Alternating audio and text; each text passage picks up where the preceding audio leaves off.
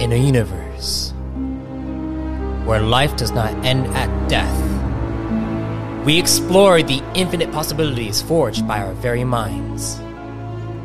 Welcome to Arthadian Anthologies.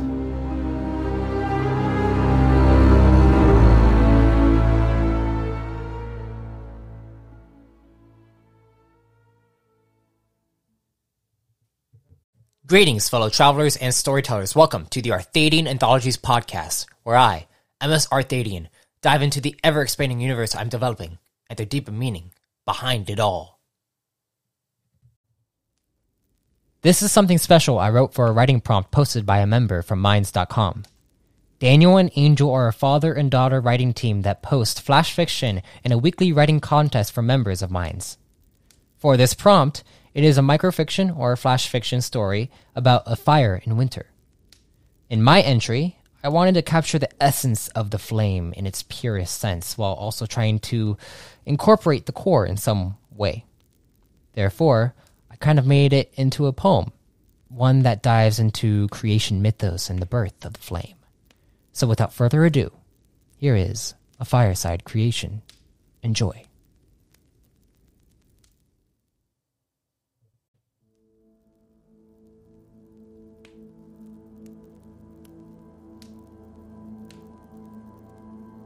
From fickle flames and burning passions, the chilling nature of the cosmic realm is circumvented by the celestial lights that flicker throughout space.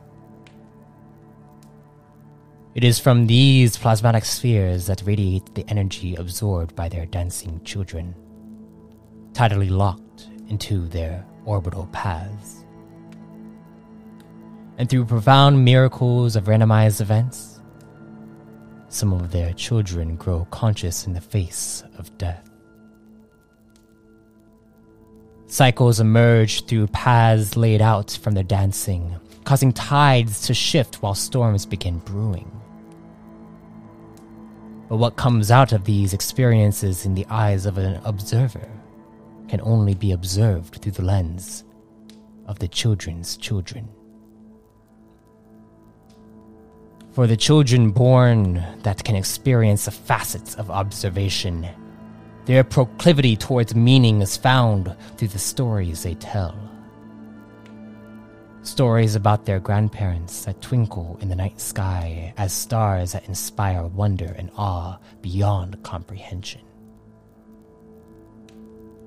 They learn of their creative nature, to utilize tools given by the elemental spirits of existence. For them, the greatest tool to emerge became the flame,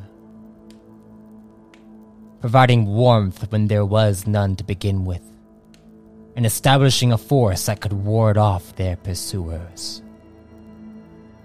The flame became a symbol of passion that burns just as bright as the stars, but in the ages that passed, so too did the symbol. Now, the only time the flame is revered is during the chilling nights of a winter storm, providing warmth just as it did so very long ago.